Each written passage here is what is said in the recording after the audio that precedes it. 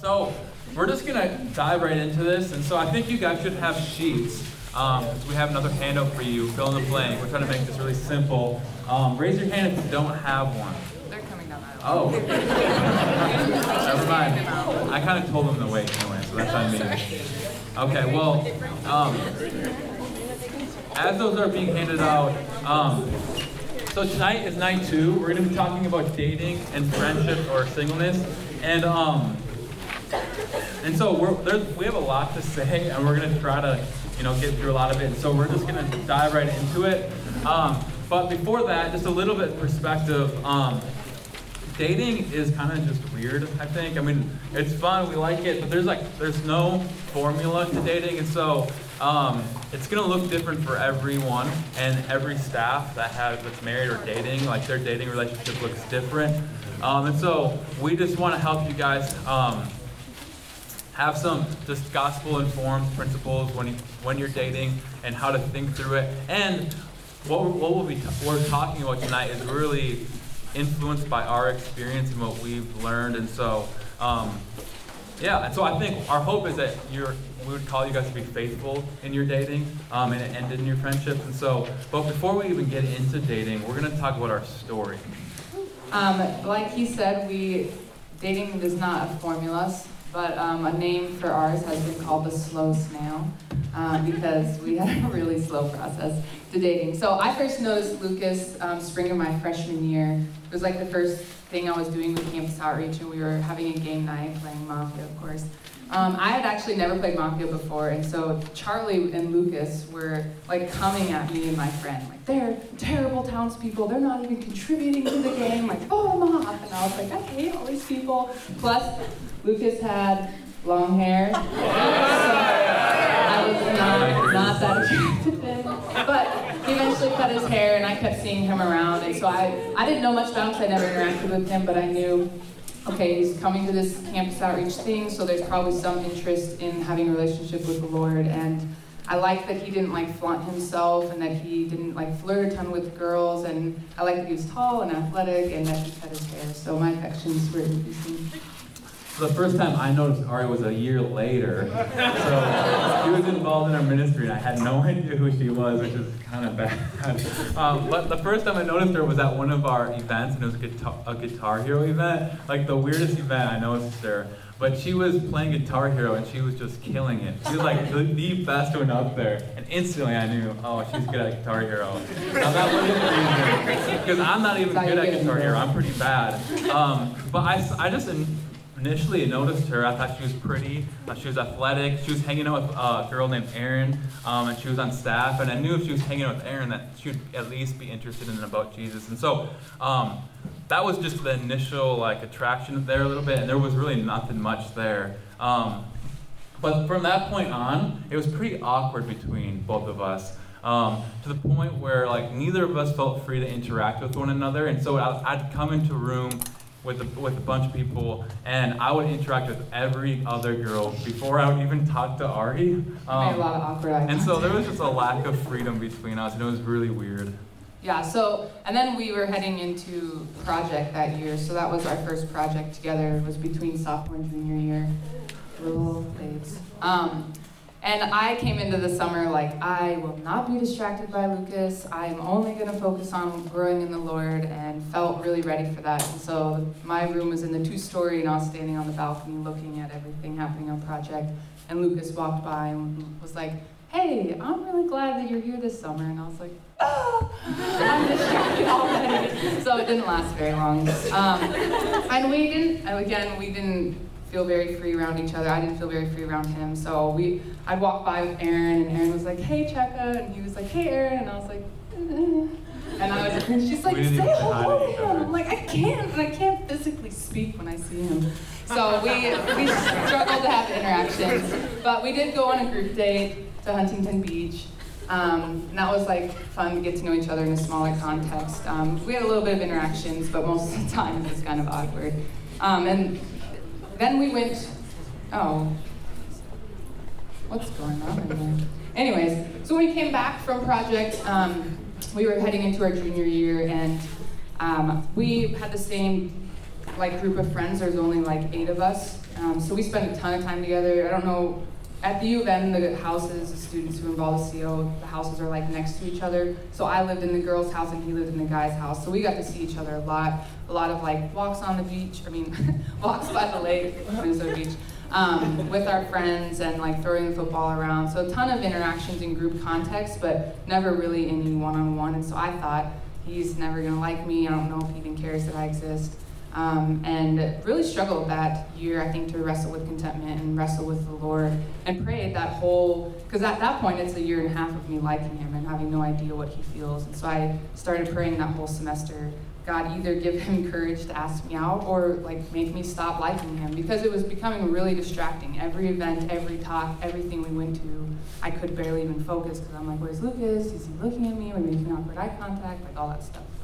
And so through that summer and that next semester, my affections were growing towards Ari, and I think part of the reason was I was getting to know her. I saw the way that she loved Jesus and the way that she articulated that, and also just the way that she was committing herself to her volleyball team and wanting them to know who Jesus was, and how she would bring teammates to some of our talks and how she would bring them around social events. And so I saw that her heart was bent towards others, and I thought that was really attractive. I remember at this point, like, other guys would tell me, oh, dude, it's so obvious that she likes you.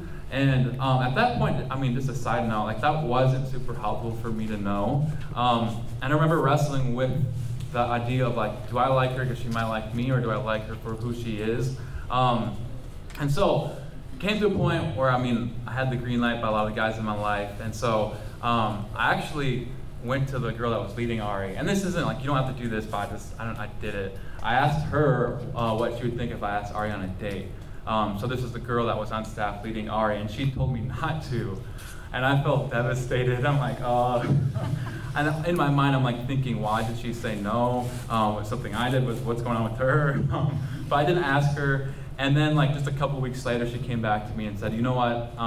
I think you should just ask her out. And like, I don't know if I had that right to tell you that. And so, then it was on. I'm like, okay, I'm ready to And so I remember this just did not go the way I wanted to, and I wanted to do it in person. And so I lived in Ontario. I think the U of M people know that. And she lived in 824. So these houses are right next to each other. And she was in the third story, and I saw her window. I knew exactly which room was hers. And so I went to the door and knocked to ask if Ari was there. And if you know 824, the front door, it's the kitchen. And there were 6 girls, like about 6 girls in the kitchen. And so they all probably, I'm like, is Ari here? And so they have a pretty good idea like what I'm asking for. And so they have to walk 3 stories up. They come back down and like, oh, Ari's not there. And so I felt like, oh, my feelings are being exposed and she's not even here. And so she was there. I came back the next day, I knocked, and she still wasn't there. And so then that week, and then the next day, I called her, and she didn't answer. And so I'm like, I can't even get a hold of her. So then she texted me back, like, what do you want? Calls. I had a missed call from him in my ninth class and freaked out and texted my best friend. I was like, oh my gosh, just happened, this call from Lucas, and he's never called me before, what's happening, blah, blah, blah. And she was like, why don't you just text him and ask why he called? And I was like, oh, that's brilliant. So that's what I said. I reworded it like 12 times. I was like, that's too much. That's too little. I was like, why did you call? And so I ended up asking her out at one of our cow talks, like our monthly talks, and super awkward. Just asked her, hey, I really enjoyed getting to know you. Want to go on a date with me? She said yes, and then we parted ways. Okay, see you later. And so we went on a date, and then we started going on a date every 2 weeks. And so this might sound really weird to you. We still think it's kind of weird and not normal, but we went on dates without being official for 8 months. One date every 2 weeks for 8 months. 8 months, that is not normal. And we didn't know that was normal until the Martinis did the same thing. So wherever they are, they were dating without being official for 8 months too. And that wasn't my plan, but I think looking back on it, it was still really good for us. That's why we call it a snail pace. And it's not what I had in mind either, but I felt really cherished by Lucas in this because he communicated from the beginning, like, I want to go on one date every 2 weeks, and until I tell you otherwise. And even though I may have wanted to go on more, I felt more treasured by him, that he would set clear expectations, and I didn't have to question what was happening. And just remember, this isn't a formula. Like this is what I thought would be helpful for just my past relationships. Like take it slow. And I wanted to ask her to be my girlfriend sooner than that, but project came up, and I didn't want to like say, you want to like be exclusive and see in 2 months because she was going to project. So I ended up waiting, and it ended up being 8 months. And I was sad because I thought he'd asked me, but it made sense, and I was really thankful because he set clear expectations for that too. He said, we're going to talk on the phone once a week for 45 minutes, and he stuck to that 45 minutes very directly. And it was hard because I wanted to talk more and more and more, but over time I was super thankful for it because I'm like, he was protecting our emotional boundary as we were in separate states, and he was thinking for me, and he wrote me letters, which was super romantic. So I felt really loved and cherished that he did that, even though I wanted to maybe be exclusive before. Labels are weird. And you want to share the next part? Oh, I don't know where we're at. When you know your story, you don't look at the notes, so I've lost our place. So once we became official, we had more interactions than once every 2 weeks. We hung out once a week. I'm just kidding. We hung out more than that. I also have a little holding story here. So when we were official, like after we were boyfriend and girlfriend, the next day we were on a date, and at that point I'm like, okay, I think I would like to ask Ari if we'd like to hold hands. So I'm like, hey, can I hold your hand? And she said, well, how do you like to hold hands? You like to hold hands like this? Like super weird. Some people hold hands like this, and some people hold hands like this, and some people hold hands like this. What do you want to do? And he's like, I just want to hold your hand. I was so nervous. I can't talk to him, and I'm supposed to hold hands. And it was so awkward. Anyway, so we dated, interacted more than once every 2 weeks for another 8 months, and then we had this really hard season that came in April, which we don't have time to talk about, but it was really, I think, impactful for our relationship, and I think one of the more significant times in my walk with the Lord as we had to wrestle through some really difficult things. And so, I mean, in that moment, so did you talk about that April month? I didn't say what it was. Okay. So 8 months after you were dating, there was more of a kind of a harder moment in our dating relationship where I was questioning my desire for her. And I told other guys this, and so I ended up just telling her, like, hey, Ariana, like you probably noticed, I'm questioning my desire for you, and that was probably one of the harder conversations I had because your girlfriend doesn't want to know, like, that you're questioning your desire for her. And so I ended up telling her because I thought she should know. And when I told her, she was crying, and it really sucked. And in that moment, though, I told her, like, I still want to, like, date you, and I would like to give this another 2 weeks. And I think part of what was going on in my heart is, like, I didn't want to, like, end it at the point without really pursuing her and giving this a shot. And so I asked her, let's still date for 2 weeks, and then after 2 weeks, we'll evaluate where things are at. And he took me to meet his family, which was so confusing. Yeah, and I think there were a couple things going on in that moment, though. I think there was partly, while we were dating, Ari had a hard time, like, opening up and feeling free to tell me how she was feeling.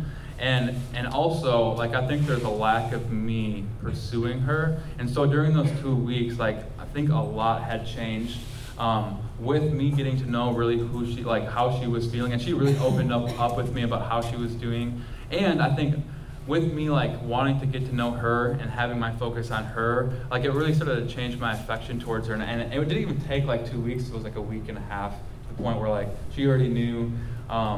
Like, I was really excited to continue to get to know her, and so, yeah. So that was like we call it, like, one of the dark stages of our dating relationship.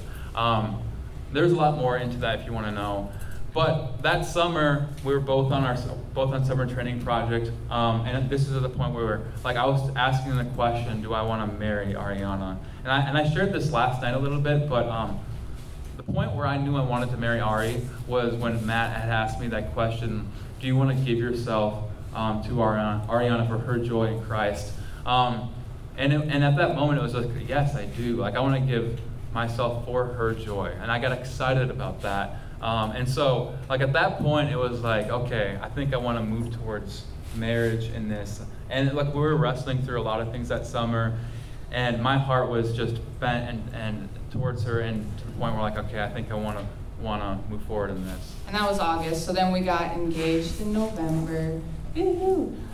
He took me to the same place where he had a conversation with me about potentially not having desire for me. So I was like, I thought it was just a day. I was like, are you serious? You have no other place in the state of Minnesota you can take me besides this terrible place.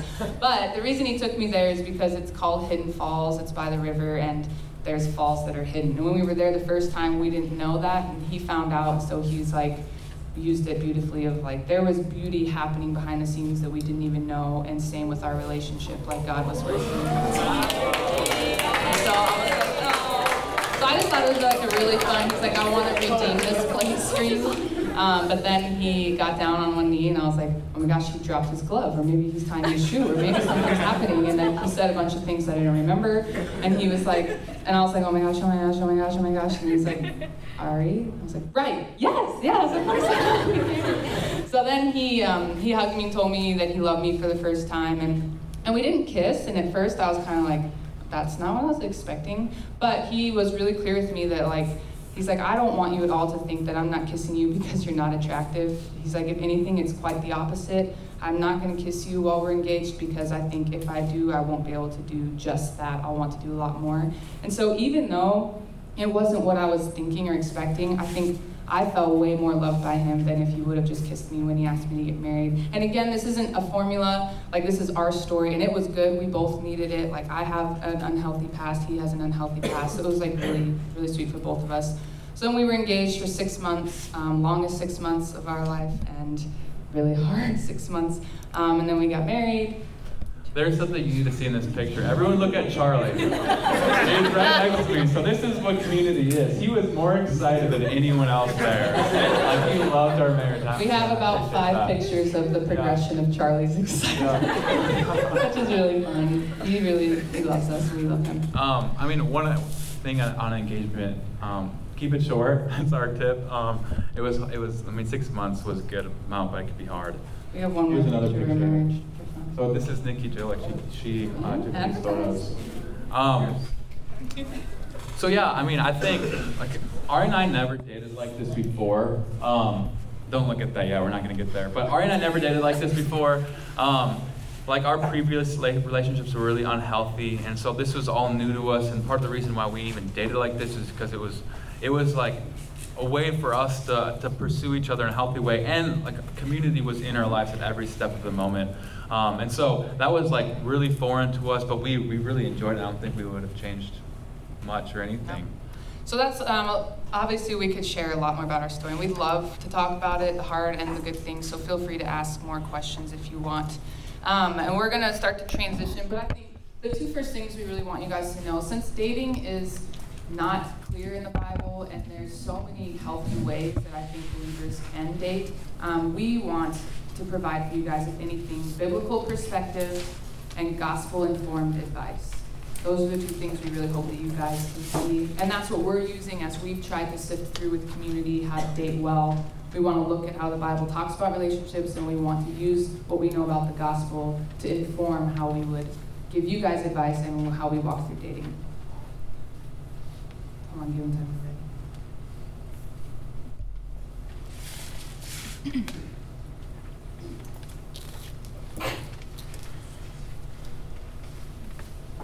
If you missed it, it's biblical perspectives and gospel-informed advice. Okay, we're going to move into dating. The first thing is, why do we date?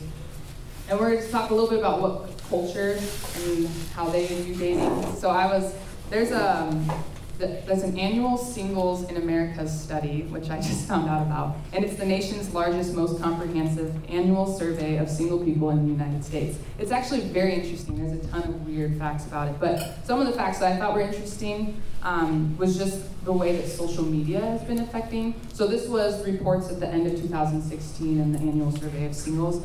So I didn't put the stats up, so I'll just read them, but it says, online dating has continued to increase in popularity, offering a new way to find romantic partners. 53% of single people have created a dating profile, and today 40% of singles have dated someone that they met online, while only 25% have actually been on a first date with someone through a friend. 42% of singles judge their date first by their social media posts. 57% of singles say that social media has generated a fear of missing out. 51% say social media has made them feel more self-conscious about their appearance, and 48% say that it has made them regret what they did or did not do. So there's something about the way that social media is making dating more, like you can get the fish in the pond quickly, or see them, and even with like Tinder and stuff, where you can just breeze through seeing tons of people on there. I think that's just creating a super shallow way of getting to know people. I mean, the first thing you see I don't have Tinder, my brother does, but I think all you see is their face, maybe a sentence or two about them, and you're just quickly making a judgment about swiping left or swiping right based off what you see, and I think that just can build in a really shallow heart there. And it's making, there's no intentions, there's no clarity, there's a lot more in culture of like these hangouts instead of like intentional dates, or these Netflix and chills. And I think that just shows, like we talked about yesterday, people want to be known and loved, and so I think the reason this has been increasing a ton is because now they can get it quickly. It can be a quick fix to get that intimacy that we're looking for, and if it doesn't satisfy us, then we can go to somebody else quickly. And I think this isn't just culture. I do think there are ways that Christians as well fall under these categories and use this as well. And so the next one is Christians. How should Christians view dating? How do we date? And so dating really isn't talked about much in the Bible at all. And so, I mean, you're either married, neighbors, or in the body of Christ as brothers and sisters. And so little talks about being betrothed. And so our idea of what the purpose of dating is this. It'll be up on the screen. So the purpose of dating is to figure out if this person is someone you want to give yourself to in marriage. And so that's what we think the purpose of dating is. You're trying to figure out if this is someone you want to give yourself to in marriage. And even thinking about last night in our talk, like being on mission together with someone for the rest of your lives. And so last night we talked about the goal of marriage to display the gospel. And if the goal of dating is to move towards marriage, then we want you to fight to display the gospel in dating as well.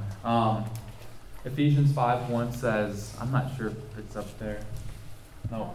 So Ephesians 5:1 says, be imitators of God as beloved children, and walk in love as Christ loved us and gave himself up for us, a fragrant offering and a sacrifice to God. And so in dating, we want to imitate God. We want to walk in love and think well through who we're dating and how we're doing it. So, yeah.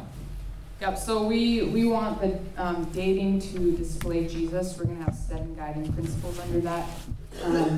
And the first one is compatibility is not essential. And I think usually the first thing that people look for in the other is physical attraction and shared interests. And I don't want you guys to throw those out. Like, those are good. Like, I mean, part of the reason I really liked Lucas was because he was attractive. I mean, look at him. And he was athletic, and he was fun. And I was looking forward to, if we get to date, to share in those interests together. But I think that this culture is weighing those way more highly than they ought to. And so I want you to know compatibility is not essential. Most of those things are going to change. Like, physically, you're going to get old and wrinkly. Everybody is in this room, sorry. And then even interests, like, those change. There's things that I loved when I was younger that I don't love today. And even in marriage, there's things I love more because Lucas enjoys them, and so I've been able to share in those with him. So if those things are going to change, I think that just goes to show how it's not essential. There's something else that is. There's a quote by Marshall Siegel. He writes a ton of awesome articles on desiring God about dating. I think it might be on here, yeah. He says, after all, there has never been a less compatible relationship than a holy God and his sinful bride. And that's the mold we're aiming for in our marriages. So if God, he has perfect love and we don't, but if he loves a sinful bride, the wicked beasts that we are, like, and he can make a relationship there, and he didn't base it off compatibility, and so we can too. There can be the 2 most incompatible Christians on paper that could have beautiful, healthy marriages because it's centered on this, on Christ and his love for the church. So our next point is two key ingredients to look for in another. And so the first one is maturity. And so under maturity, I have three questions. The first one is, are they a Christian? Do they love the Lord? Do they love Jesus? Do they walk with Him personally? Do they articulate the gospel? Do they know the gospel? And I think this is one of the reasons why I really started to like Ari more, is because like she knew the gospel, and I saw how like she applied it to her own heart, her own life, and the way that she prioritized her time with Jesus, and I think that was really attractive. And so that's one of the questions. Another one is, do they have someone older or some other person, Christian, looking and speaking into their life? So do they have community? Do they have someone keeping them accountable? And so Ari she was in a D group. She had other girls looking into her life, an older girl and a lot of other girls her age. And so I knew she was taking her walk with the Lord seriously. And the third one is, are they living life on mission? I think this one's an important one too. So are they looking to others and wanting to share the gospel with others? Are they making disciples? Are they leaning out towards others and loving others? How do they think for their family? I think there's a lot of questions you could ask there. And I think I said this already, but Ari was like sharing the gospel at the youth event with her volleyball team. And that's not an easy place to share the gospel. And she was doing things with them. She was bringing them to her. She had this Bible study, athlete Bible study that she was doing. And so it was like, that was really attractive to me. And I knew that her heart was to make Jesus known. And so I think that's just a really important one. The second one is fun.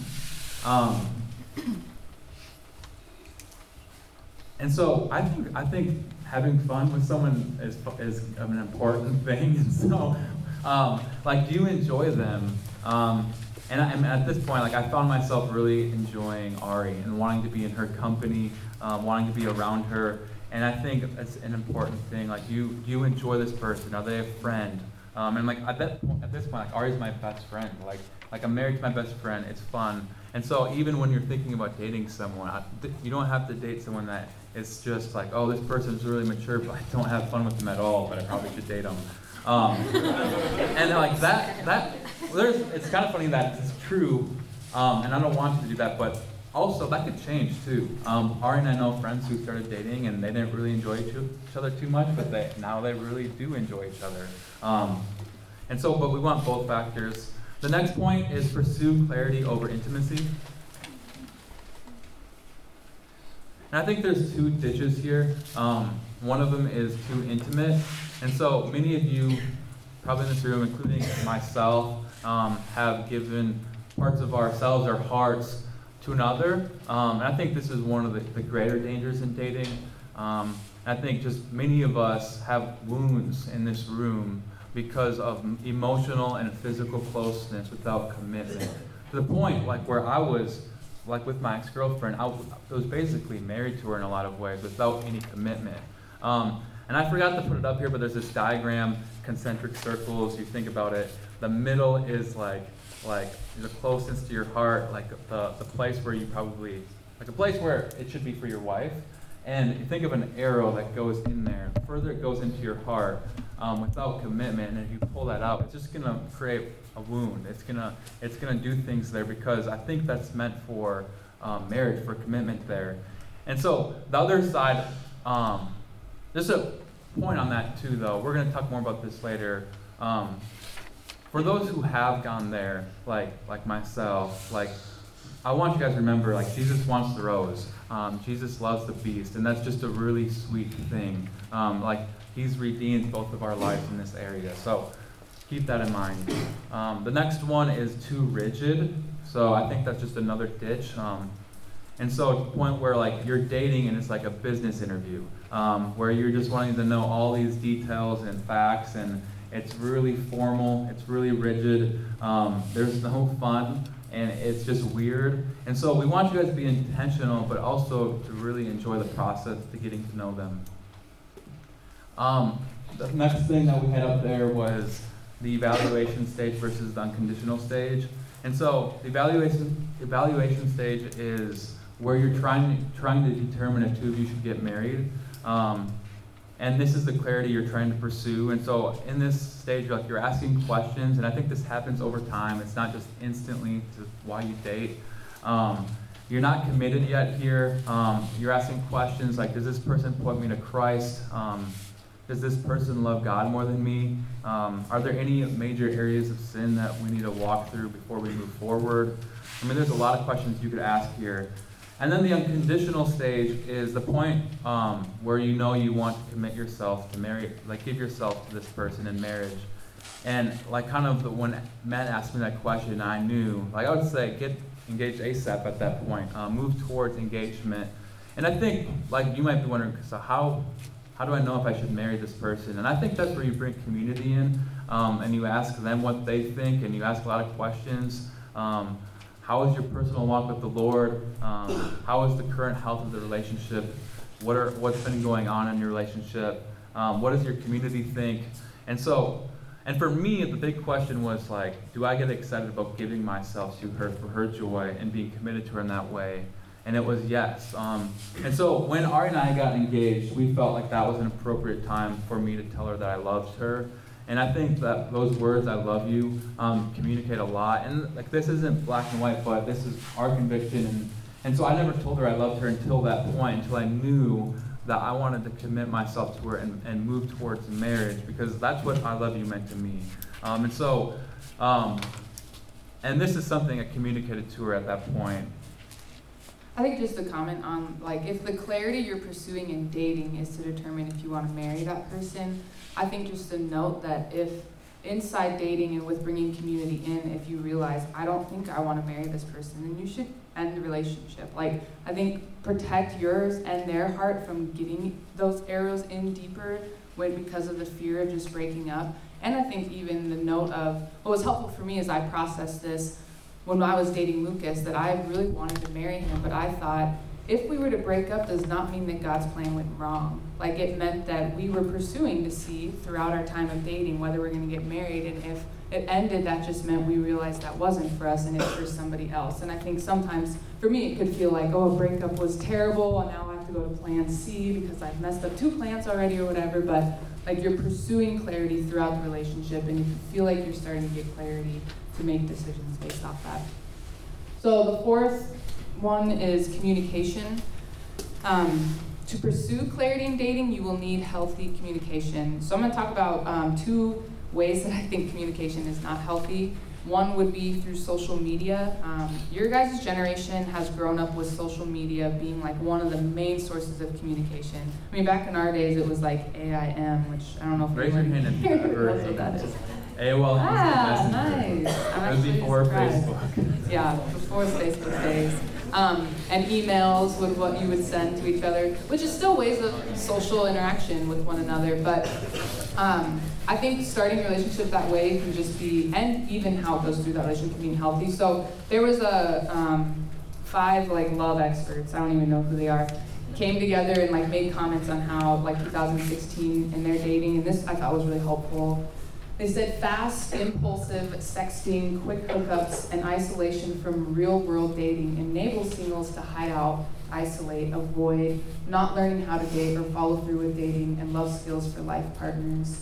It taps into singles with social anxiety in positive and negative ways. It does not help singles learn social skills needed in order to build a long-term, secure attachment in real life. So some of the words that really stuck out there was, like, it's encouraging walking through social media as a means to start a relationship or go through your relationship. It helps you to hide, and it isolates you, it causes you to avoid things, you lack social skills, and I think when you start a relationship or do a relationship that way, you also miss out on some really crucial things like body language, to be able to see how they're responding, or empathy, to know how they actually feel, not just off of emojis or words they send, and to be able to practice vulnerability and genuineness with one another. Another one is, sorry, it's your job. Middle women. I think most of the time, like 99 out of 100 times, having a middle person is not helpful.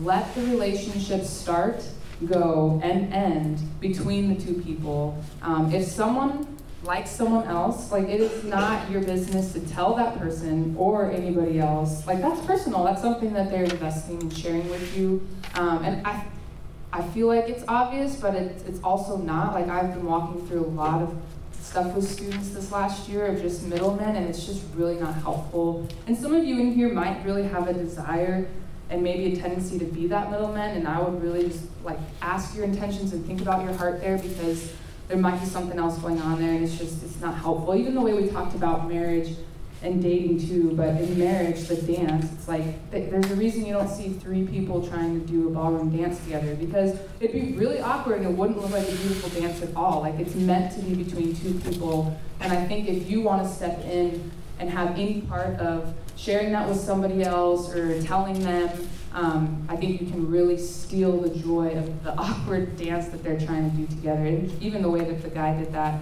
for us was really embarrassing for me when I knew that he had told Lucas. And he was a friend of mine, and so I felt really hurt that he would do that too. And so don't ruin their dance, let them dance together. So on social media and middlemen, speaking to the guys about just even risk taking, I think, like, if a lot of you guys are honest, if you were me, like I was afraid to ask Ariana a date, and to tell her how I was feeling. And so the idea of having a middle person kind of go up there and testing the waters, hey, go talk to her to see if she likes me, and so that if I do ask her, I know it'll say yes, and there's no risk. I gotta think. And then the other side is social media, where you're kind of texting her, maybe Facebooking her, to kind of getting an idea, does she like me? Is it a positive response? And I think if you're doing this, I think you're missing out on a really, really sweet thing. One of my favorite things is when a guy asks out a girl and he has no idea what she's thinking. And I think when that happens, his intentions are to get to know her. He's not asking her out because she likes him. And that could be a selfish thing, but he's asking her out because he has an interest in her. The focus is on her and getting to know her. And so I just think, and just engage your own heart on that and your desires of wanting to kind of maybe soften the blow a little bit by texting or even having a middle person. And for the girls, I think Anne in her gender talk has said, our fear is that we will invite and no one will come, that we won't be seen and loved. And so even I think the sinful twist then to respond to that is our desire to take control. And we can take control through manipulation, like sending a middle person in and having them test the waters, because we're afraid if I try to make myself seen or invite, that it won't respond. And I think there's even ways I manipulated in our relationship through Facebook before a lot of other social media things came out. But I knew he really liked some specific basketball players, and I cared less about them, but I wanted to talk with him, so I would Facebook message him, and then I would use it as a way to talk with him, and that was really manipulative. That was taking from him. I wasn't caring for him, because we weren't even dating at that point. We were just friends.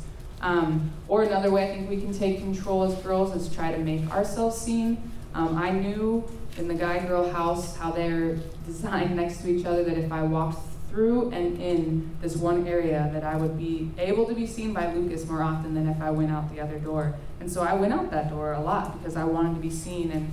And I think that that's just a way that we're trying to fight to do the story and take control there. And there's so many other ways that I did that I could list, but we don't have time for that. I think a third way is when we try to be part of someone else's story, like we talked about with middle men. And another way is the opposite maybe spectrum, that we can close ourselves off entirely. And that was part of our story in the 8 months, is that I think I had fear of making myself known and him actually getting to know me, and that he wouldn't love me. So then I just started to close my heart and take control of my sense there, because the risk of vulnerability was scary.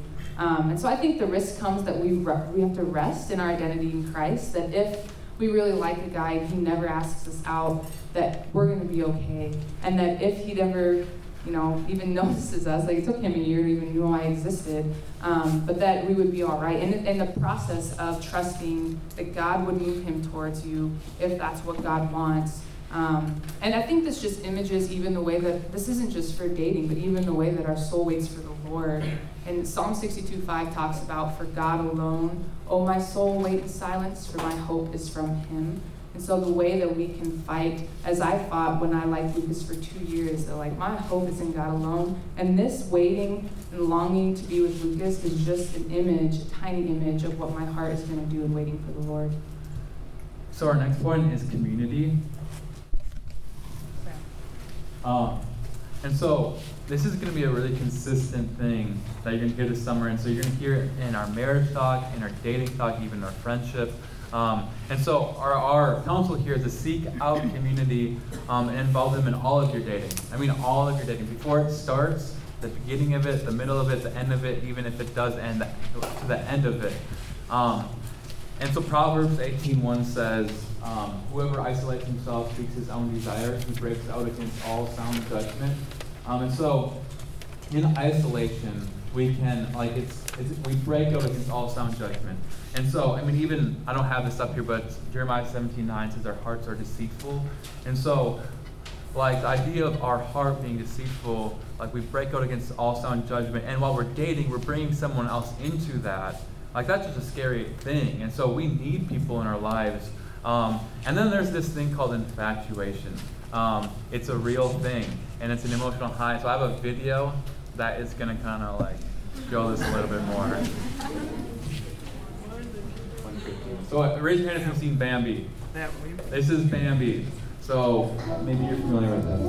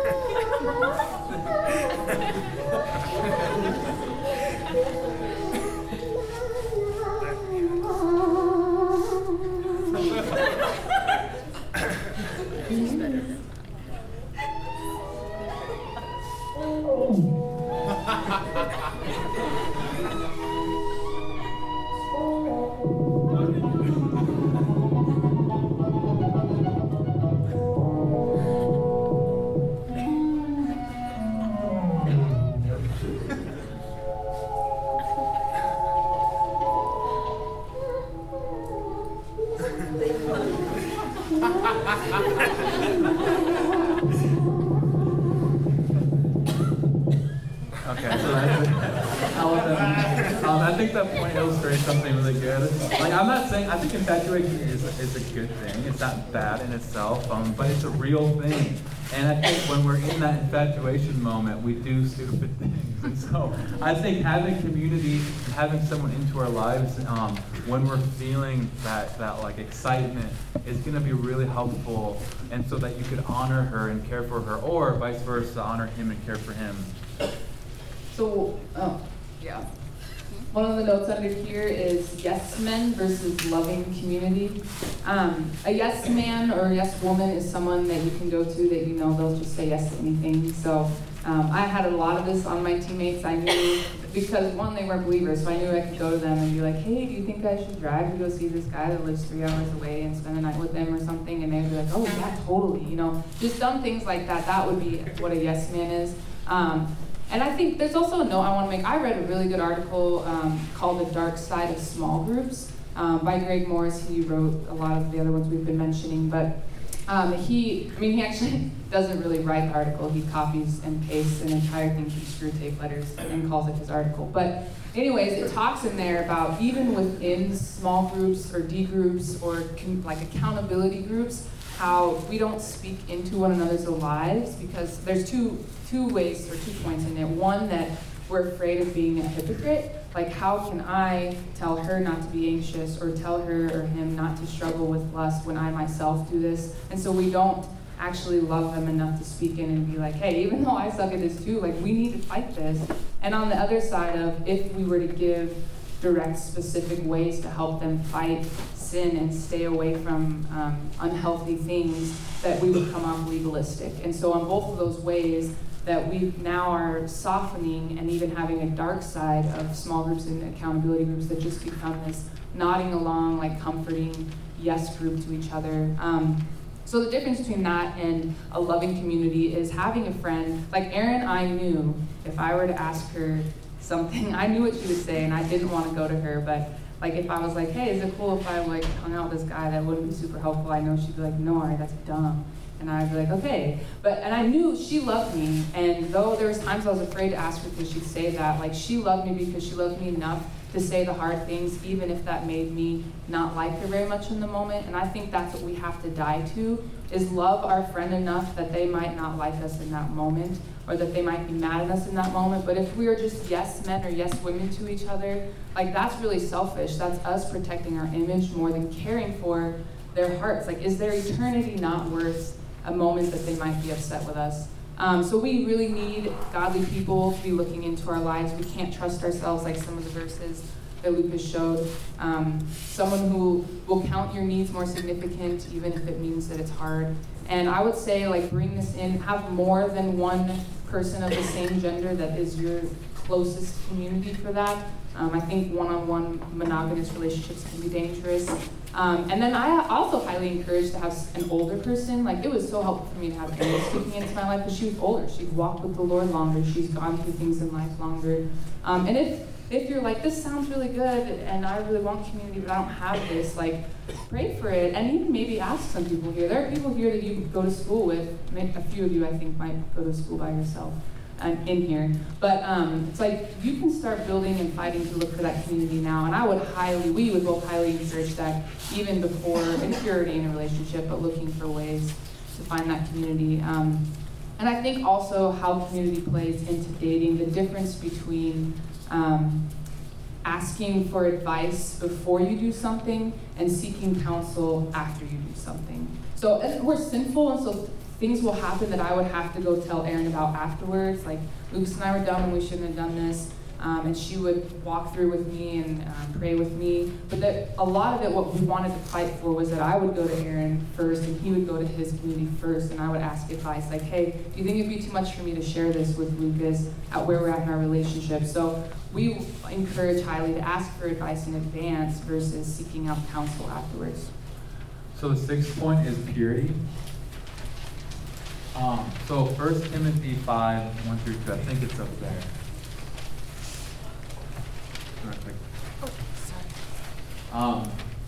Do not rebuke an older man, but encourage him as you would a father, younger men as brothers, older women as mothers, younger women as sisters, in all purity. And so, like in dating, like you're not married, and so I think we're called to relate to each other as brothers and sisters in all purity. And I just think this is helpful to think through just even dating relationships.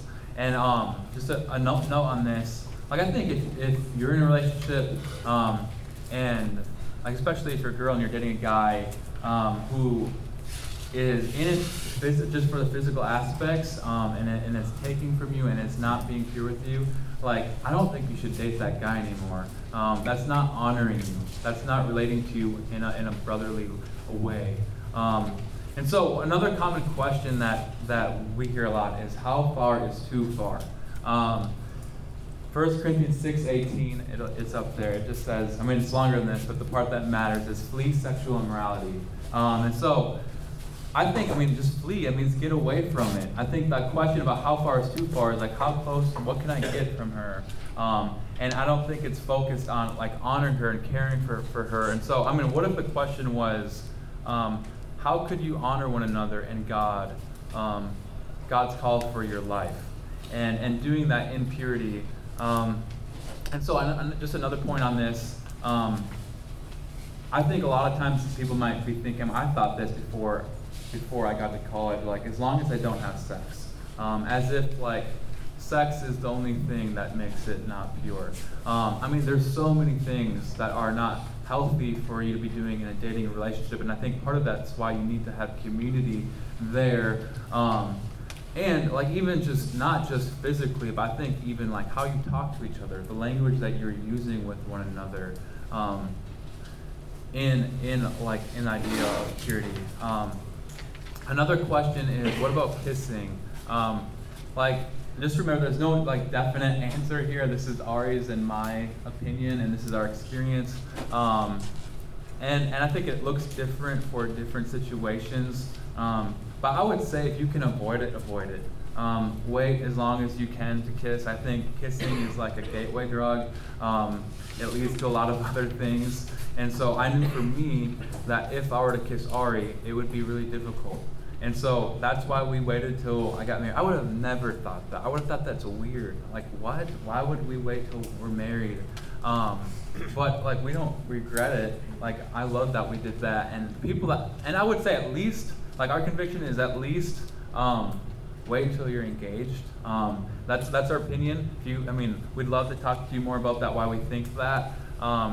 And everyone that I've asked, I've never heard anyone say, man, I regret that we didn't kiss earlier.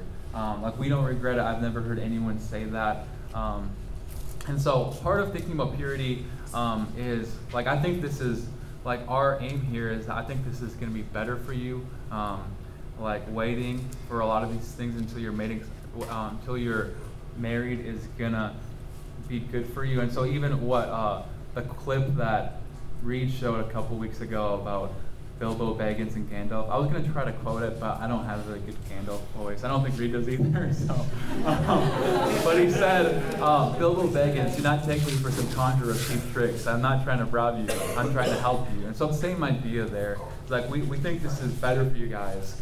And so in dating, I think boundaries are helpful. They're there to protect you. And so when you're dating someone, Ari's going to talk about this in a little bit, but there's the emotional, spiritual, physical side, and when you're growing together in intimacy and these, and emotional is going forward and spiritual is going forward, physical is going to want to go, and it's going to want to move quickly. And I think just having expectations and boundaries there is going to be helpful. And so even though Ari and I didn't kiss, we still had a hard time specifically in engagement, where we had to set rules about okay, what's this going to look like? We couldn't watch movies alone. That wasn't going to be helpful for us. We try to do things in public.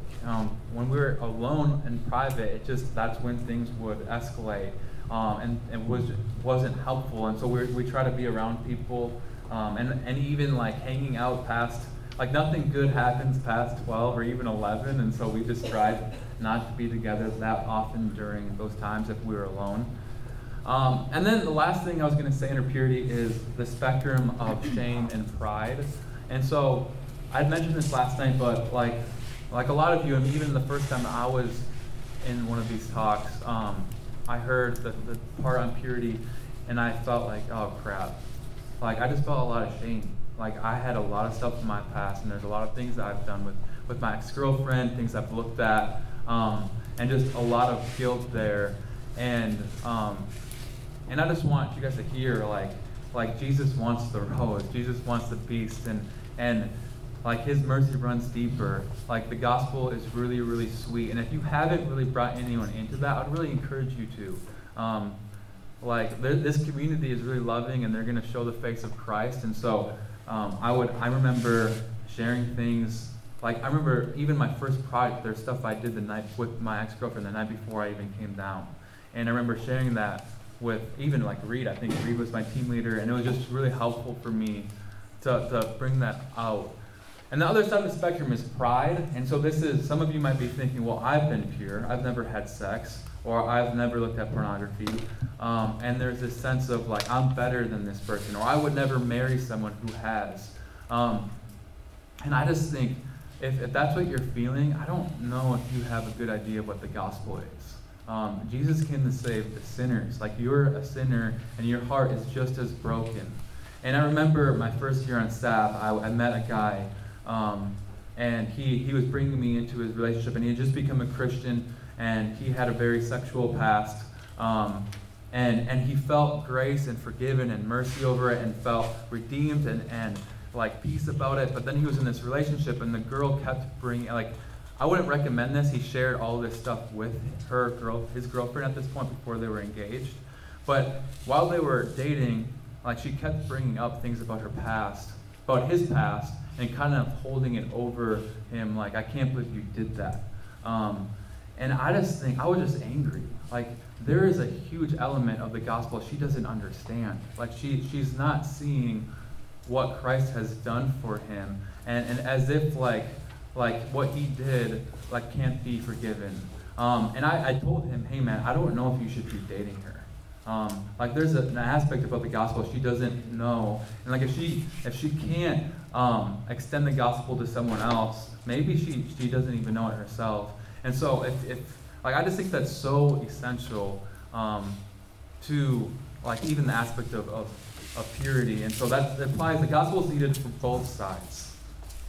We're going to try to fly through some of this stuff. Yeah, it took a lot longer. Pacing is very important when it comes to dating. I think Lucas painted a really beautiful picture for me in how the Lord pursues me by the way that he thought for us and communicated with us. Like, he had a plan. He wasn't just winging it, and he communicated what was necessary for me to know throughout the plan. So I never had to question, like, where are we going? What's going on? Do you like me? Do you not? Like, there was no gray. And I think that just really images the Lord, and like, God has a perfect plan for our hearts and our lives, and we don't know all of it. He kind of only shows part of it to us while we're going.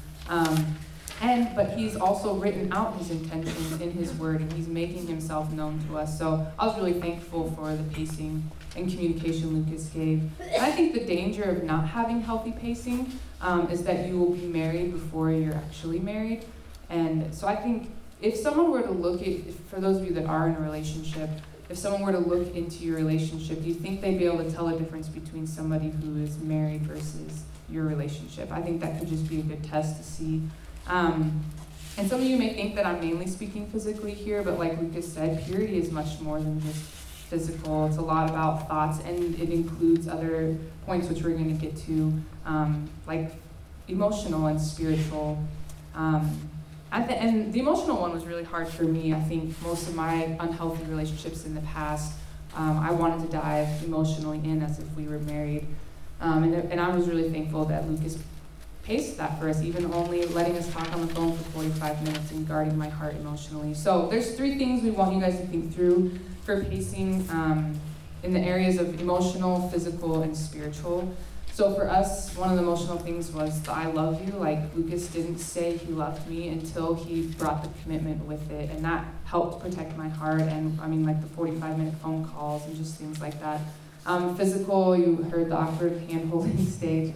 But we held hands and hugs throughout our dating, and we didn't kiss until we got married. And that doesn't at all mean that we were pure. Like, you can do a lot of unhealthy things without kissing, and we struggled a lot in engagement. But and then spiritually pacing, like what praying together looks like, or sharing deep spiritual things together. And I think one thing that is, interestingly, I've been walking a lot with, especially at students at Bethel, so I don't know how it might be on other campuses, but just how blurry it is to figure out, like, if he, my friend, or even my boyfriend, is a believer and a brother, like, then I should be able to share all these spiritual things with him so that he can pray for me. And it's just not that separate. These 3 are so interconnected. If you are sharing deep spiritual things of your heart, you're also sharing your heart. You're sharing emotions. And if those 2 are increasing, physical wants to increase. And so I think the deep spiritual things should really be with your gender-specific community, those few people that are really looking in, and to just pace through those ones well.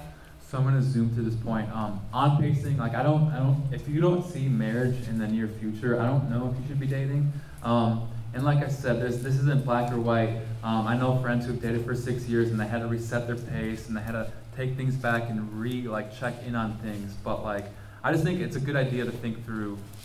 If you don't really see marriage in the distant future, maybe dating can wait. And so, moving on, we're going to talk about friendships. And so, I think this also could be titled singleness, but we wanted the emphasis to be on building friendships rather than being single. And I just really appreciate Jake giving his testimony last night. I think it takes a lot of vulnerability to open up and talk about what just happened in this last semester.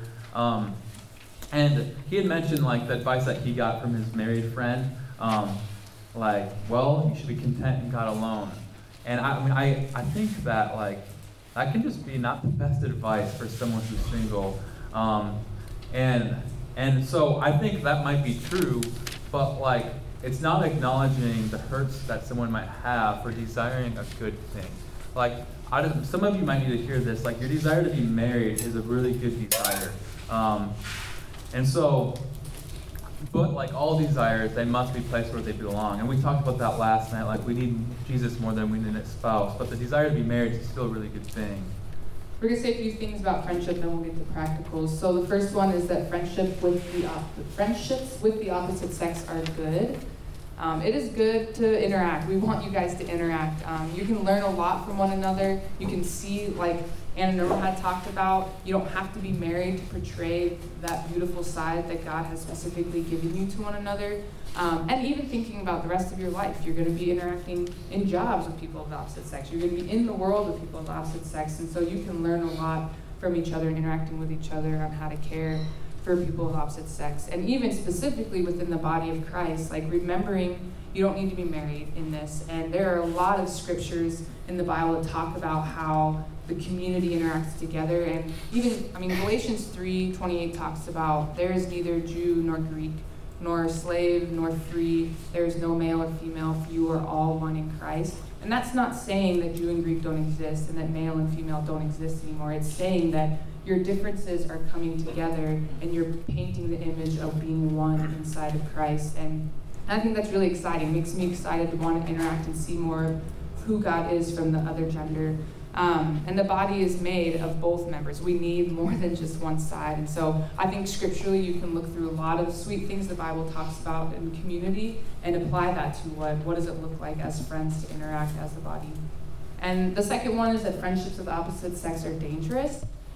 Until you're married, everyone of the opposite sex is an option. Like even if you're dating somebody right now, you don't know what's going to come. You don't know what God has planned. So until you get married, everyone of the opposite sex is an option. And there's something, because God has created this dance, there is something different that you get from interacting with the opposite sex. Like if I was talking with a girl versus talking with a guy, and I don't think that's bad in and of itself. I think that's part of how God created the dance. But I think what we need to do is just be careful of our hearts, because our sin is way more deceptive than we know it to be. And so we can be super manipulative in ways that we might not even know, which is why community is helpful. And which is why I don't think it's just as easy for some of you in here might feel like, well, I just get along with the opposite gender more than I do with mine. And I just think it's not that easy, because I think God has designed there to be a different kind of interaction with them than with people of your own gender. And so I think there might be some kind of insecurities behind that, and would love to talk more about that afterwards. So the next point we have is friendships of the opposite sex are fleeting. And so, like when Ari and I got married, our friendships with the opposite sex just looked different. And where the friends that I did have that are of the opposite sex are her friends too. And so, like, I won't be texting, calling, or hanging out with a girl other than my wife now. Like that it's appropriate. And this is the way to honor one another and to live above reproach, because our hearts are deceitful. Like we don't even want to go there. And so that's just like they're like moving into marriage, they're not going to last. So if marriage has a mission of portraying Christ in the church, and if dating has a mission of displaying Jesus to one another as you pursue marriage, then even friendship, like what would our friendship mission be? And we want you guys to see that God could be calling you to a mission in friendship right now, in maybe being single and not having a relationship. And I think this is true for any season. So whether you're single, dating, engaged, married, a mom or a dad, like there is missions that God calls us to in each of those stages. And I think the discontentment that comes in there is a heart thing. It's not a circumstance thing. And I've seen this even in the ways like I wanted to date Lucas for 2 years. And then I wanted to date faster than once every 2 weeks. And then I wanted to hold hands. And then I wanted to kiss. And then I wanted to get engaged. And then I want to get married. And now like we want to have kids. And none of those desires are bad in and of themselves. But the discontentment of my heart that like, am I missing the mission God's calling me to in this season if I'm constantly looking forward to the next season to come? And so we've been trying to get pregnant for a year, and there's been a lot of hardship in that, which we could talk about another time. But even in that, it's like, what if God has us not getting pregnant right now? Because there's more mission at Bethel that he's calling us to. And that's just been really helpful for me to think through. And so Greg, the guy that wrote Marriage is Not the Mission, has a quote that I want to talk about. So So he said, contentment didn't come by merely clenching my fist, closing my eyes, and whispering, Jesus is enough, Jesus is enough. Instead of sitting around trying to talk myself out of loneliness, I got up and went on mission. I grabbed lunch with non-believers, pursued time with Christian brothers, grew in knowledge of his word, and discipled men on campus. And so he's saying what helped him more than anything in his singleness was to be on mission. And I think this is what we're made for. Like, we're made to love Christ and to love our neighbors, to make him known. And so, like we're going to talk more about this later this summer, but like, grab lunch with non-believing classmates. Spend time with your brothers and sisters in Christ. Dive into your Bible. Disciple and raise up men and women. Use this season of your life to be on mission. And so just like every other point, like, our hope is that you display Jesus in your friendships. So we're going to, I'll let you write that. Displaying Jesus in your friendships is our mission. We're going to do 3 friendship practicals, and we'll be done after Yeah, we're almost done. It's funny, when we walk through this, it's like completely different than when we actually do it. So the first one is communicate in line with your mission. So 2 things that I think will really help in evaluating and even thinking through your own intentions would be, first, to think, like, be really honest with yourself. What is your intention with that person that you're thinking about interacting with? Like, do you really want to be friends with that person, or are you liking the attention that they're giving you? Like, or are you interacting with them because this off-limits feeling feels really good, or this chasing game of manipulation feels really good? And I think clarifying your intentions in your own heart, like, do I really want to care for him as a brother in Christ, or am I chasing something that he can't give me and manipulating him in ways? And then through that, think through, once you've been honest with your intentions, what your mission is with them. Like, are you on mission, to be serving the church together? Are you working on a project together? Are you on campus together sharing the gospel? And as you clarify both your intentions, bring in community to walk through your intentions, because our hearts are deceitful, or deceiving, whatever the word is. And you think about your mission, then I think that will just help give clarity about how to interact with them in line of both of those things. Like, I think if I would have thought about Lucas when we were dating, actually before we were dating even, that like my mission with him is that we're both at the U, we both want people at the U to know Jesus. So he's my brother and we're gonna go run, and our mission is to be on campus together. I would have interacted with him so much more helpfully, I think, and would have cared for him so much better. Instead, my mission was, I want him to know me, I want him to see me, and I want him to ask me out. And he is not our mission, Jesus is. And so I think being honest about your intentions there. So there's 3 things about what healthy communication and interactions could look like. We don't have them up there, but I'll go through them quick. One is bring in godly friends into your texting or social media conversations. Some of you may have really not liked that I just said that. But, I mean, really think about your heart. Like, why would you want to keep things hidden? What's going on there? If you're afraid to show your phone to someone else and see, look at what I've been snapping with him or her. Look at what I've been texting with him or her. And just the part of the deception of our heart is that we want to hide. And so remembering God calls us to live in the light, because in the light, his blood will cover all of our unrighteousness. And texting is basically today's version of going into a private room and having a one-on-one conversation. And that's just not helpful for either end of the people. So I think fight to bring in godly people in your conversations. And the same would be even not just texting and social media conversations, but one-on-one private conversations that you may have with the opposite sex. As a friend, to just be open and share that with godly people around you. Don't have secret conversations that you're afraid to share. Because I think that's where darkness can happen and where the manipulation of our hearts can really affect each other. And the third one would be bring in godly community on what to or what not to share with the opposite gender. And this is hard. I had to talk a lot about this with Aaron of like, is this helpful for me to share with Lucas? Is this not? And so just asking in advance for advice on what may or may not be helpful for their part, and even counting his needs more significant than my own. So the next point that we have up is develop strong friendships within your gender. I think this is one way God shows us more of how he loves us and knows us, is through his people. I think good friendships like that are needed in life. Like we're called to have community. For me to have brothers, or to have sisters in her life. And I think my guy friendships have helped me prepare for marriage more than anything. And Ari probably would say the same for her too. Not because they were super easy or comfortable, but because a lot of the hardships that we went through and the depths that we developed there. And I think a lot of you know, everyone knows Charlie, but Charlie and I were in the same D group. We lived together for almost 4 years. And this is really when I learned how to think for someone else, how to confess sin to another, and how to forgive one another and say, hey man, I'm sorry, or hey, I forgive you. And in college we got a lot of fights, and we still kind of do, and so like that just helped prepare me a lot for marriage, because we talked about it, marriage is disappointing, and we're sinful, we're gonna fight. And so learning how to do that with Charlie and Alex, my other friend, helped develop me how to think for someone's heart, how to express my own heart to someone. And it really built a lot of depth there. And so, like, and in a way, that's God showing how He knows me and loves me through people, through friendships within your own gender. Yeah, there is nothing that has helped me, I think, more connect my head, what I know about God, and my heart, and what it feels like, than to practice the gospel in friendship. To actually have to forgive someone when I don't feel like they deserve it. To actually say sorry and die to myself when I'm wrong. So that's why we love friendships. We love sweet, deep friendships of the same gender, because you can really experience and understand the gospel more.